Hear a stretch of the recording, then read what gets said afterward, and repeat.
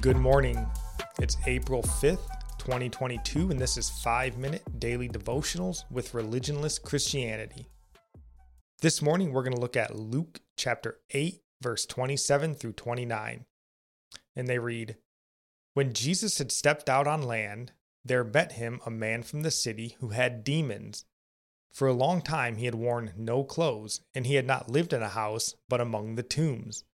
When he saw Jesus, he cried out and fell down before him and said with a loud voice, 'What have you to do with me, Jesus, Son of the Most High God?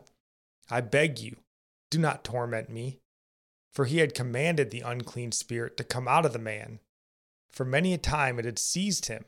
He was kept under guard and bound with chains and shackles. But he would break the bonds and be driven by the demons into the desert."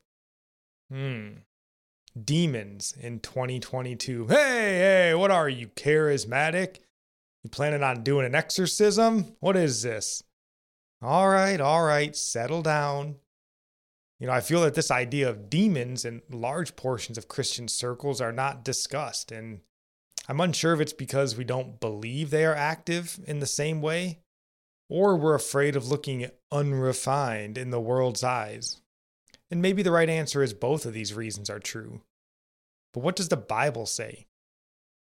The Bible makes clear that demonic activity is present in the world.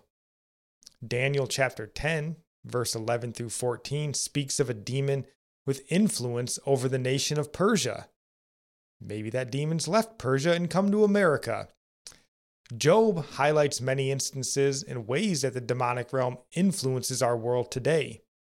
And the Apostle Paul goes so far as to say that Satan is the god of this world in 2 Corinthians 4:4. What the Bible doesn't say is that demonic activity and involvement in the world ceased, or that possession and influence was done away with.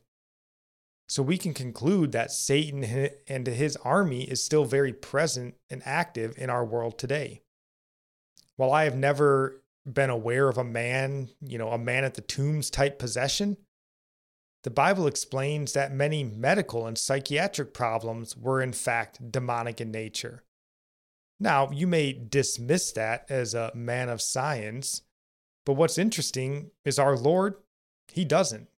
He never corrects those that attribute these afflictions to the demonic. Now, this is just me speculating, but I wouldn't put it past Satan in the demonic realm to remove themselves due to medical treatment, because that has largely helped move people away from faith in God. It isn't God who healed the boy, it was science. We don't need God. We have Dr. Fauci. They're basically the same thing. Don't believe me? Just ask Dr. Fauci. Satan is clever, and his goal isn't to get you to believe in him. It's to make you not believe in Christ. You don't have to put your faith in Satan to go to hell. You just have to not put it in Christ to go to hell. Now, I'm certainly not saying medical treatment is satanic. Please hear me. My point here is to realize there is still a battle, and there is still an enemy, and he and his minions are still active in the world today. Spiritual warfare and prayer are still needed today. We still need to resist the devil, as James tells us in James 4, chapter 7. And many of those who rule over us are led by demonic influence.